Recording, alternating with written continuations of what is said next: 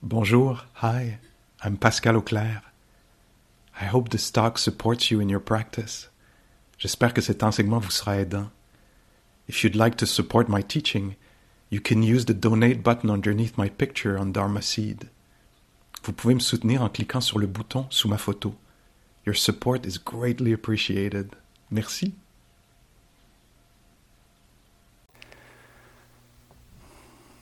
As I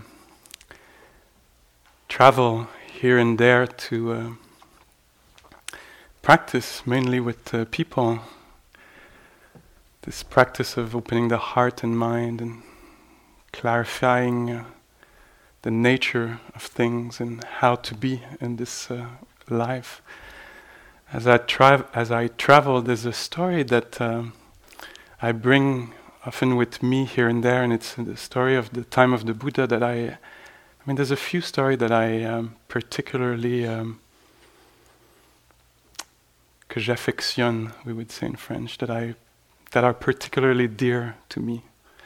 So I want to share this little one to start the talk, and I hope there was going to be something in there for you.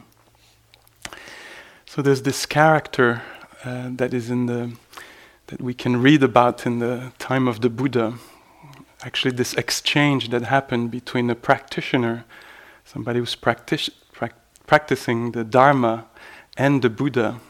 So imagine for yourself if you had the chance to actually, by walking one evening, you see people at a campfire and you come close and somebody tells you, oh, this is the Buddha, this is the very wise being, how excited maybe you would get, or you would have the chance to talk with the Buddha. What would be the question you would want to ask? What would be your sharing? How would you engage a conversation?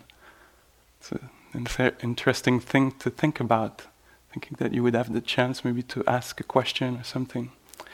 So there is a Rohitasa, this being who, from the first time I read this story, I thought, oh, I like Rohitasa, their character, their personality. They make me think a little bit of Puck in the Midsummer Night Dream, if that tells you. A little cheeky, very clever, very intelligent, very quick, and somewhat playful, and with a certain kind of confidence, and a bright mind, curious mind, engaged. You see the type of character, and also to me, genderqueer. Like they don't do gender. They have the things they have inside of them that are very alive. The curiosity, the quickness of spirit. All this is not gendered, and so they don't come across also as gendered. I've always seen them like this and liked them like this, and so Rohitasa comes to the Buddha and they say to the Buddha, first I think they pay respect maybe, and then they say to the Buddha, listen, I have a question for you. Okay, you might think it's weird, but I'm going to ask it anyway. Is it possible by traveling to reach the end of the world, where there's no more suffering, where it's spacious, where it's not crowded, where it's open, where we're free? Is it possible by traveling to get there? This is my question. And the Buddha, being the Buddha, different character, different energy, they say, no, it's not possible. And Rohitasa goes like, wow, amazing. This is amazing. This is incredible. Like I ask you, is it possible by traveling to reach the end of the world where one would be free from suffering, where it would be vast and open and peaceful? And like it's a big question, and I ask you this and you just say, no, it's not possible. This is amazing. This is completely amazing. And the Buddha says, yeah, Rohitasa, I say this. I say it's not possible by traveling to reach the end of the world. But I also say, and I'm going to look here now to not mess up the words of the Buddha, because I tend to. But I also say that it's not possible to reach the end of suffering without reaching the end of the world. That is a little bit intriguing. I'll say that again. So the Buddha said, yeah, Rohitasa, I say it's not possible by traveling to reach the end of the world, but it's also not possible to reach the end of suffering without reaching the end of the world. That is very intriguing comment. If it was left at that, it wouldn't work for me. Like I would be a little lost and confused. But the Buddha, maybe being compassionate enough and far-seeing this, I might add a little something for Pascal and a few others. I don't know if that's what they thought, but I take it very personal. Anyway, so the Buddha said, Rohitasa, the world, the beginning of the world, the end of the world, and the way to the end of the world is in this Fathom long body. This is a measurement from the old days, like this is a Fathom length. So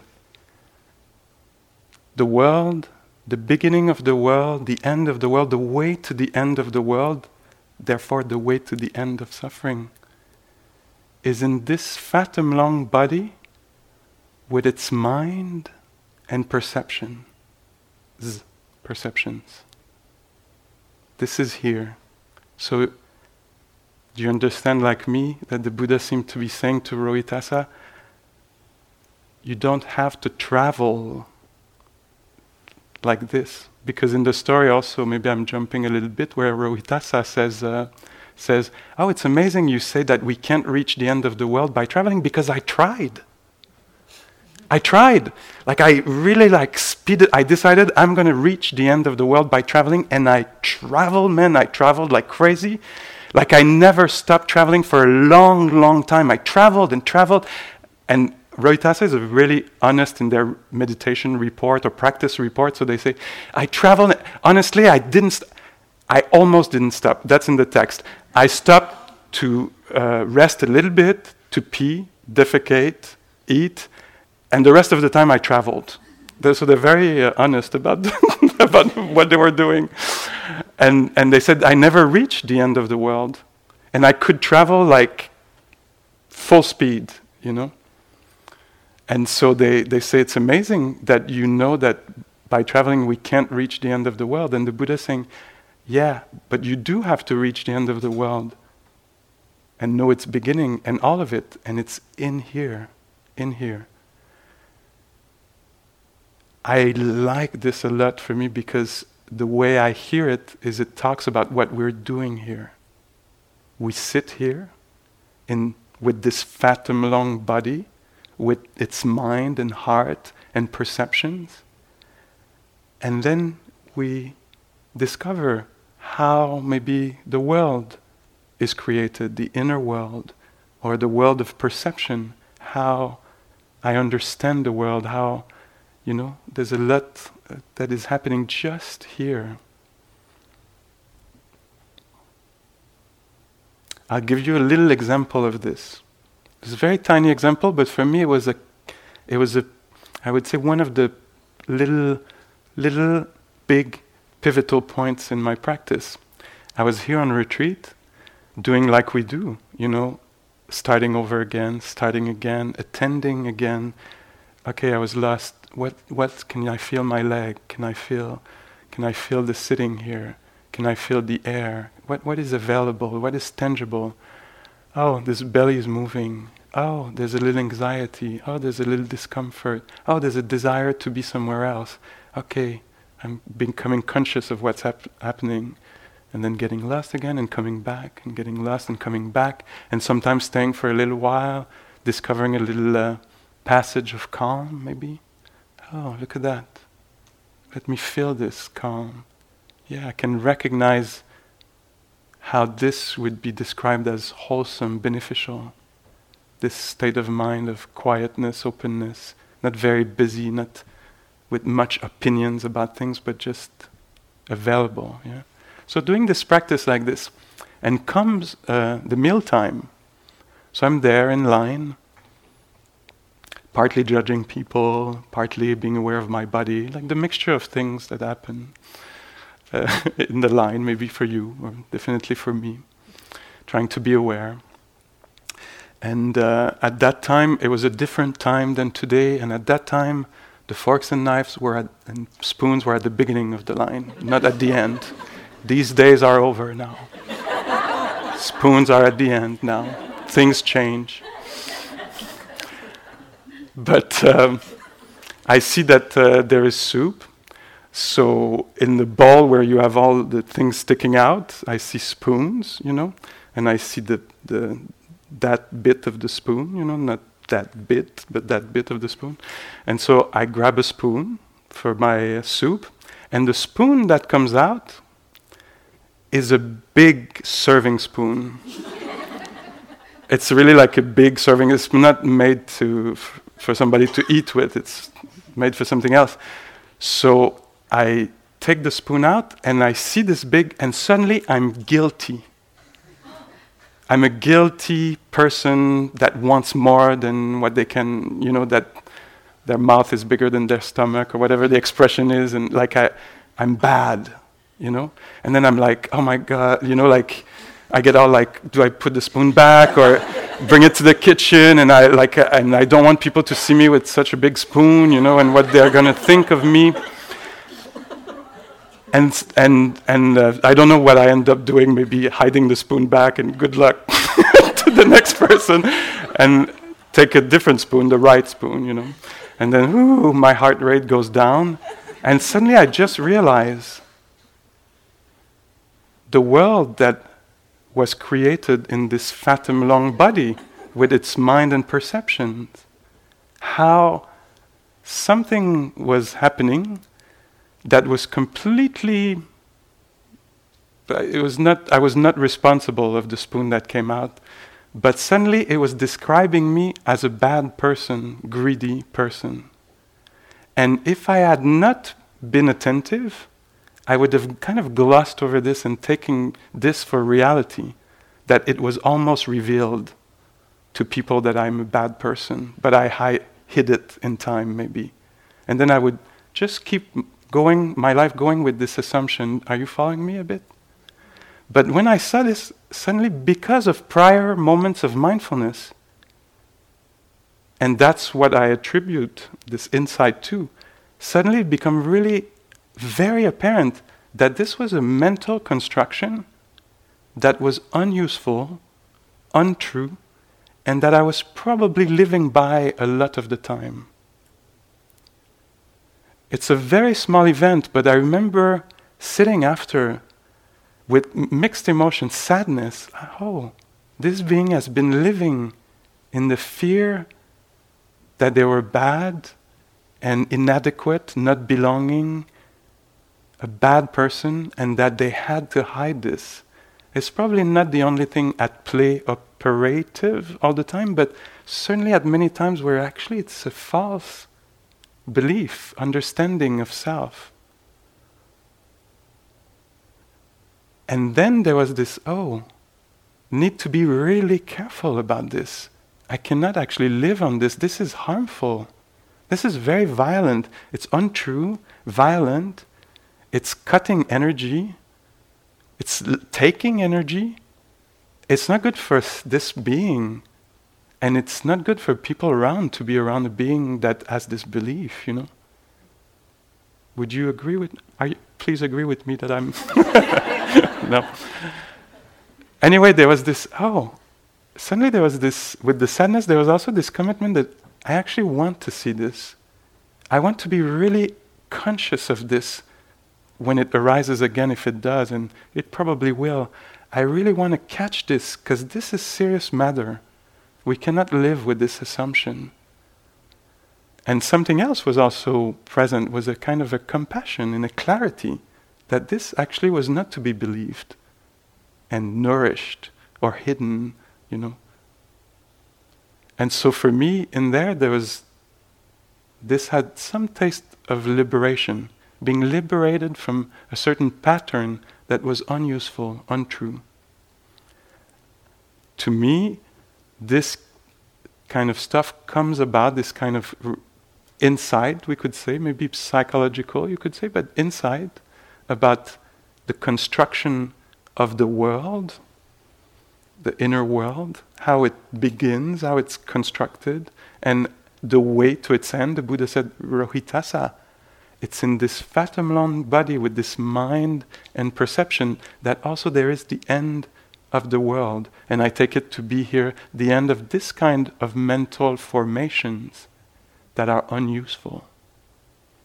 You can see this arise here with the spoon coming out, and you can see it also die with wisdom saying, no, not appropriate, not the right way to treat this being. And so again, for me, putting the value on paying attention, and you don't know where it's going to actually kind of spring up or out, or whatever the English expression is here. Yeah.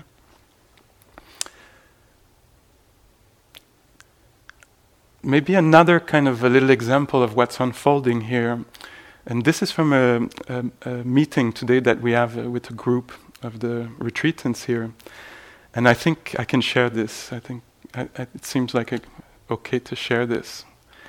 So somebody was saying, I have a question for you about practice. So I found myself at some point, maybe sitting on the cushion in the middle of the meditation, thinking about something, probably was something of the past, with a different perspective, instead of with kind of trigger, stress, reactivity, fear, resentment, or I don't know exactly what was there, but instead of thinking about this thing in this kind of habitual way, maybe, I was thinking about this particular event or person with compassion. Do you think it was okay to actually spend a little time thinking about this in meditation, or was I kind of, and these are my words here, but like cheating, or should I go back to the breath, or what do you make of this situation? Because it seemed like there was something worthy of attention there, you know? And so my explanation of this as a meditation teacher is, and you'll see if you think it fits, it makes sense to you, is I'm interested by how this mind that was compassionate arose, you know? How this world of compassion was created. And my sense was, you come here on a silence retreat with nature. It's not like you have a huge list of things to do. You don't even have to cook. They cook for you. You just have to sit here quietly and walk a little bit and sit. And there's a creating of a space, an inner space, where maybe unresolved things can land, but in a different way, because of the attention that's been given, because of the care that one is given to breathing, to hearing, things that are extremely simple. Let me really hear the AC. Paying attention, caring. Let me feel these toes. And then suddenly, as the mind does, a memory comes. But the inner world is a little different here. It's a little bit more caring. So maybe the way it comes in is different. It's like, this is a painful situation for me and for this person. Or I don't know exactly what was the story, but I'm making it up a little bit here. But it's not easy to not understand each other. Very different than, you know, whatever else could be there that is useful and difficult, you know. So I was saying, my sense is that this compassionate look or take on the situation came about because that we're creating the conditions for the heart to open and to maybe revisit things. And then my kind of instructions, you could say, as a meditation teacher,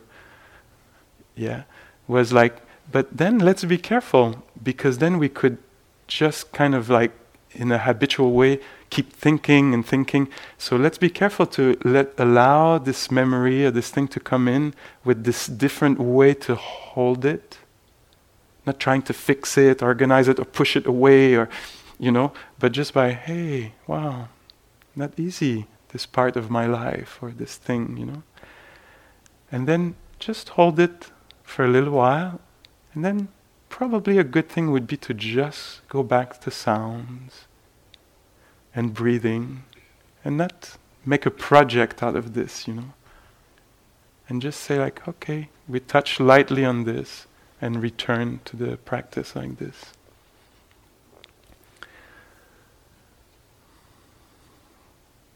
In the same meeting, we were talking with somebody else who was describing. So to me here, there's what I just described was a kind of the how conditioning of something wholesome. How we can make this mind. I hope this is going to work for you, but that's certainly a way it's described. How we can make this mind beautiful, with beautiful qualities like spaciousness, understanding, clarity. Sometimes the beautiful mind is a mind that is courageous, clear, engaged, that can really come in and say, no, that doesn't work, But the way we can make this mind a not harmful mind for self and for others is not by will. We cannot will it. We cannot decide it.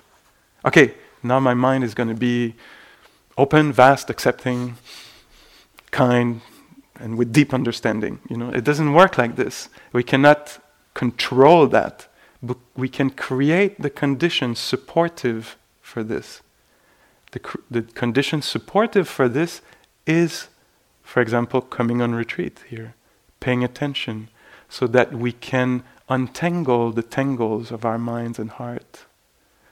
And so my sense is when we come here and when we maybe bring the practice to our daily life and apply it in our day, it's the idea is to make the mind more and more wholesome, beneficial, helpful for self and others. And we clarify, how is this done? That's a part of our confusion. I want to be happy, but, I tried getting, let's say, the car, because in TV they said happiness is a car. I got the car, I'm not happy, what's wrong? Like, tell me, somebody. Well, here we say, let's discover how a mind can open up and develop confidence and clarity and all these qualities, patience, and the capacity to respond with maybe strength, but without maybe hatred or reactivity, or And so we're clarifying this here in this way. Maybe this was clarified. This is one way to bring compassion in one's life, is to actually attend to the moment. And when something more difficult lands, it lands in a field of caring. So it's almost at least possible that compassion can arise. As when something difficult lands in a mind like ours, some of the time, that a mind that is rigid, that is not pliable, malleable, flexible, open, it's just like bangs, like, I know this is unresolved, it's been unresolved for so long, I should get over it, they should get over it, This is a mind that is rigid. We often have a mind that is like this. And so now we're trying to see how can we make the mind a little bit more resonant, a little bit more sensitive and balanced. This is all what we're doing here by walking and sitting and being attentive when we shower or eat, or, We're making the mind, heart, body a little bit more resonant. So it's able to take in something and turn it into, churn it in wisdom, in compassion, make it, like, compost it, to make it something nice come out of it, In the same way, as we come here, we clarify also which are the way that makes the mind rigid or more difficult to be with. For example, in the conversation today, I was saying, somebody was describing the mind being scattered, and I was saying, or certainly wanted to say, like, oh, not easy to have a mind scattered, because in the scattered mind, it will often lead to discouragement. Like that's kind of, in a mind that is more quiet, in the wake of a mind that is quiet comes clarity, comes possibilities, creativity, confidence, energy, balance, But in a mind that is scattered, the chances of the mind being dejected are more high, of the mind, the arising of doubt in the mind. Of course, if we sit here and it's hard to connect with what's happening, it would be only natural that at some point we'd say, what am I doing here? Doubt would arise. Like, maybe this doesn't work for me, And this is a difficult state of mind. The experience of doubt is difficult, And in the wake of doubt, there could be the desire for something else. Let me leave here. I want to be somewhere else. I should have gone by the beach. Maybe I can reach the beach if I leave now, And so suddenly there's desire. And in desire, what is there? Is an experience of lack. This is difficult. Like happiness is somewhere else. It's not here. Like sometimes we think that our desire talks about happiness, but when we slow down and look closely, feel closely, suddenly we realize, oh, it seems to be postponing well-being. Like in an angle that I've been considering it in the past, it looked like it was presenting me, your happiness is not here. Not possible. It's over there, over there. Now I look, I'm like, oh, this desire for something else is an immediate experience of lack. Maybe it's not that helpful. Maybe, could I check if that desire has a worth to it, depth to it, or could I let it go and just land here? So these things we can't clarify by just hearing about it, although it can, to some extent. That's why there is the Dharma talks, because we can clarify things a bit by receiving information. And that's also something I like to present often, is this kind of three ways to understand the world. In the Buddhist psychology, as I understand it, there's the level of information. So we hear about stuff, we read about stuff, and we can learn things, very valued in our society, information. A little deeper is reflection. That's true. I recognize this to be true in my life, or maybe it's a little different in my life. I see that aspect that hasn't been named, I reflect. And a little bit deeper is meditation, a direct experience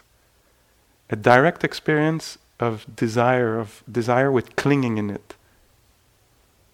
A direct, like quality encounter, not your regular. We've been spending a lot of time in desire or doubt or self-loathing, but now we bring some extraordinary attention to self-loathing, to desire, and then it becomes more like, oh, wow, this is really hurtful. So what I was about to say is in this practice, we tend to soak for a little while in difficult states of mind. We don't want to get rid of them too quickly, because they hold important information. If I stay in resentment with a higher quality than usually, higher attentiveness than usually, maybe it's going to become really clear in a felt way. Apparently we have to go through that. In a felt way, it's going to become really clear to me that it's actually harming myself. When it becomes really clear in a felt way, there's a possibility of letting go. Not before it becomes really clear in a felt way. And sometimes it needs many encounter with the same unuseful, difficult mind state to actually clarify something. So that's so if you're like, oh my God, it's so hard for me to be here, well, partly it's kind of by design, would say Anushka, or I heard you use this expression. And because I need to be in it for a little while to actually, so it lands in me like, oh, my love, maybe we shouldn't invest so much in that attitude or behavior or quality of mind,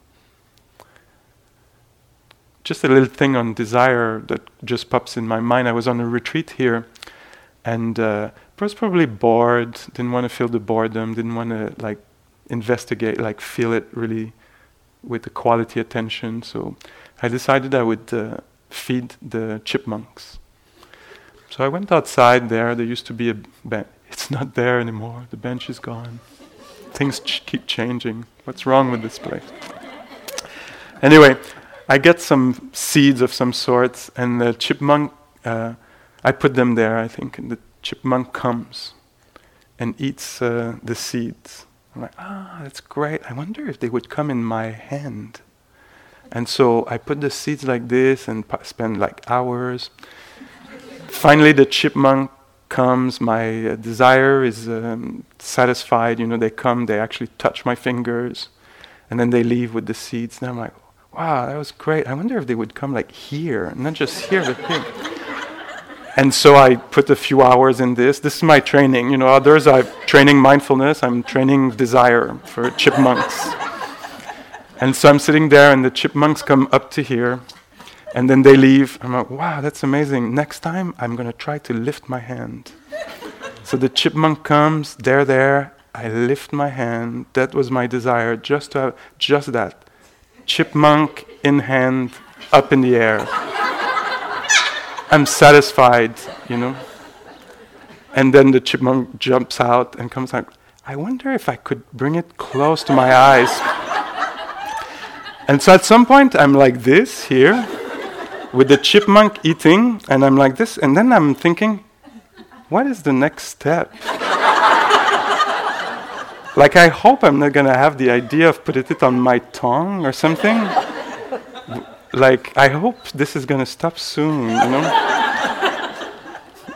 But then I was able to see kind of the nature of desire, it cannot actually be satisfied, it just wants a little bit more, because the satisfaction passes, And anyway, I was able to clarify this a little bit in my life, desire to be used carefully, sparingly, or don't just go to desire, stop and reflect, is that worth investing energy, because it can take a lot of energy, and so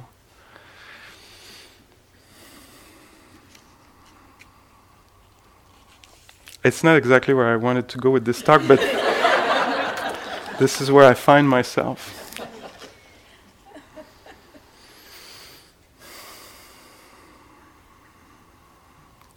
And so by paying attention, one of the things, maybe I stay with desire just for a few more seconds here. When I pay attention, quality attention, and I kind of stress the quality attention, extraordinary attention. I don't know if you've noticed, I may as well tell you out loud, I'm kind of stressing this because this is at the heart of this thing. And to me, the schedule is really built to develop this quality attention, and we can easily kind of gloss over it, I'm mindful. What we're talking about is a notch above that, even a notch above, not in the way that we would force it, but what we're talking about is of a pretty high quality. And it's possible for us to do it, but it's probably even a little bit more than what you imagine. One of the downsides of saying this is that you could start beating yourself up. Please don't. I'm just trying to encourage us to. It's not just being here in general, it's being here a little bit more specifically, tending towards, not forcing, not that I should be otherwise, but how can I be a little bit more intimate or closer, or, be more clear about what is being known right now. It's actually not easy to get the mindfulness we're talking about. And when we get it, we keep getting it more clear, but it needs a lot of time, attention, and generosity. You can't do it just like this, it's not just like that. It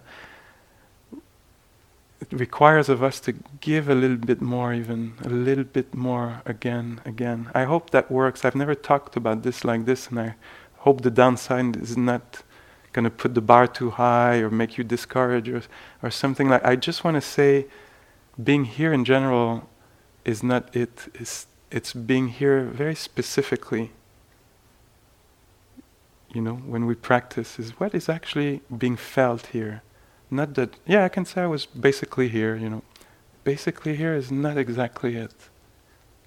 Yeah. And so one of the things that can become clear, maybe in relationship to desire, also is that when I have one of these mind states that is not that helpful, not only is it hard to feel, the fact that my happiness is somewhere else is not easy to feel. Like, I need this person to be like this, or to answer, or to it's difficult to feel. But also, and this requires some level of attention, we can discover that it alters perception. That things, that's Rohitasa in the creation of the world. Like I'm going back. When I'm under the spell of desire, something will appear satisfying. Like if only the chipmunk was to stay as I lift my hand, I would be happy. How strange is that? Like it really appeared in that moment that my happiness was in that. From anybody outside would say, no, probably you won't get happiness from that, but in the trance of desire, that's how it appears. I'm using the chipmunk, please translate it to the most difficult part of your life with desire, where if only I had this.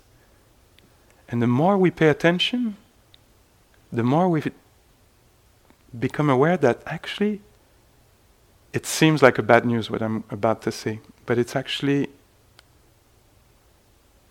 a liberating discovery. When I pay attention, I might discover that nothing is actually completely satisfying. That it doesn't have the capacity to satisfy me. Not a darn thing. The career I want, when I get it, it's not going to be exactly it. It's not possible. The recognition I want, when I get it, it's not going to actually totally do it because somebody might not agree, because it might not last, When I get the person I want, it might be shaky because now they see me in a certain way, and will they keep seeing me like this, or will they find out that I'm bad?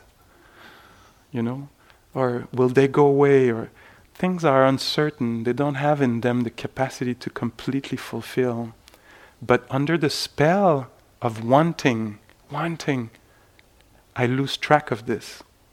I haven't seen myself how I can, under the spell of wanting something really strongly, I'm able to totally dismiss some of the information that was there from the beginning. I don't want this bit of the information. This thing is really going to satisfy me, and this is it. And then when I get there, I'm like, oh, well, there was this thing. It was sad, it was clear, but I dismissed it completely because of what desire will do. Or anger. I don't care if desire doesn't work for you. Let's put hatred there, anger. Under the spell, the trance of anger, it appears not as clear, I think. Usually when I find that I'm under the spell of anger, not only is it hard to feel, but also nuances are gone. They've been like this, they've always been like this, they always will be like this. My mind becomes really sharp, and nuances are gone. And so a world is created for me. Rohitasa, you don't have to travel. Look inside this Fathom long body with its mind and perception, with its states of mind and perception. And being very attentive, you'll find out that some states of mind present to you a reality. That on the other side of the state of mind, you're like, oh, it appeared like this, it made me say this, it made me do this, and now trouble arose for me. Yeah?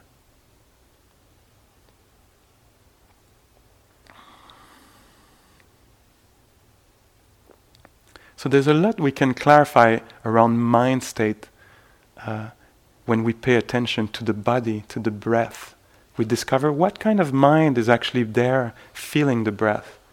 We discover that it's a scattered mind, a disinterested mind, an interested mind. It's good to be aware of this. Further along in the practice, we can start maybe questioning or becoming interested in maybe that little aspect of reality that is this consciousness that is there, this knowing quality that is there. There's something here between every pair of eyes that is experiencing the world. We tend to appropriate this. Is that a way to say this? Identify with this. This is me, the witness, the observer.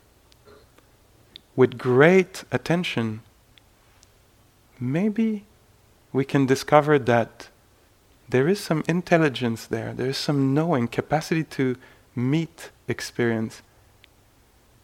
But maybe it's not so personal. Of course, it would need great attention to be able to question the unquestioned. To say, what is this intelligence there? Is that really moi? It's funny, I don't make it happen. It kind of lends it. I find myself in the middle of knowing. And then I do the best I can with it. But there's a knowing there. And in the quietness of the retreat, in the silence of the retreat, if we can gather the mind a little bit, quiet the mind a little bit, then things that are kind of assumed or preconceived can reveal themselves a little bit more. Look at that, there's a knowing here that keeps knowing, wanting it or not. It has its own life. How mysterious is this? Sometimes it's colored by ease, sometimes by opinions, sometimes by reactivity, sometimes by kindness. How amazing is that?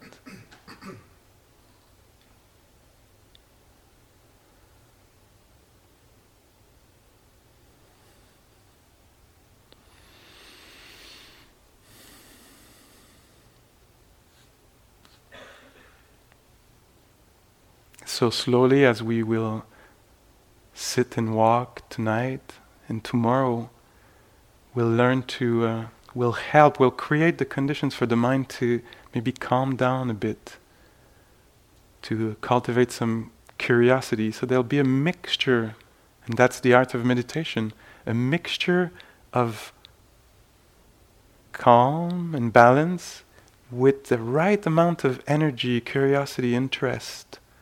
And these two together, the balance and the kind of investigation, engagement, these two together are known to be the best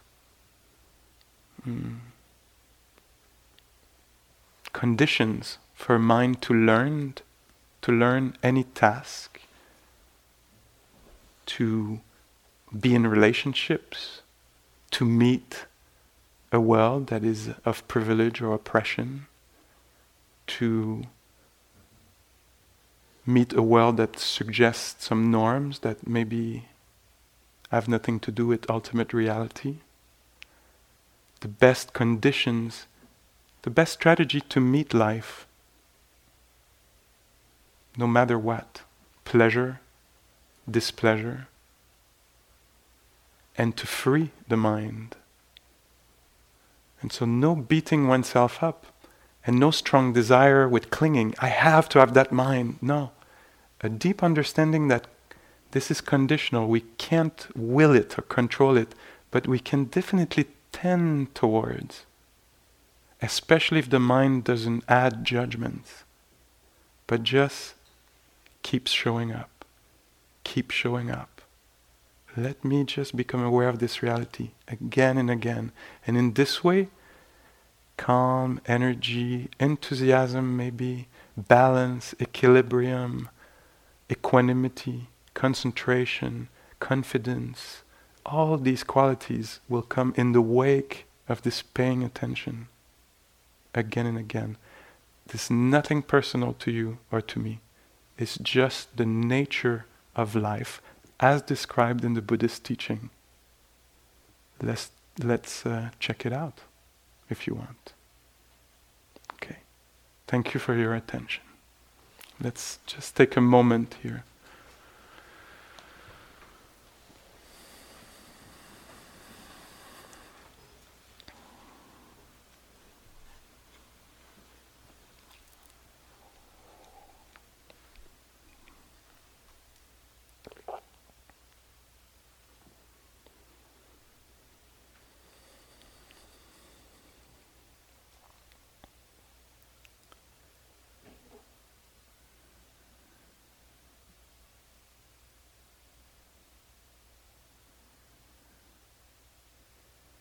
May we keep creating the conditions for these beautiful qualities of mind to come visit, be cultivated, become strong, not haphazard, but good, best friends, we could say, so that we can free this mind, experience a freedom, and offer freedom, so that we can protect this mind and offer protection, so that everyone can be safe wherever we go, safe around us, that our mind can be safe for us and safe for others to be around.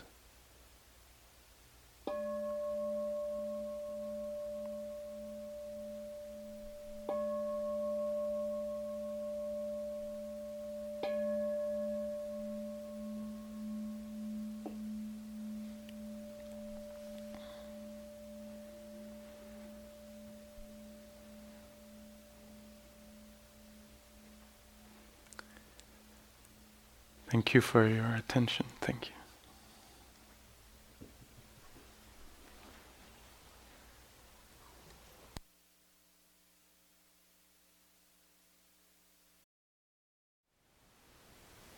Thank you for listening. To learn how you can support the teachers and Dharma Seed, please visit dharmaseed.org/donate.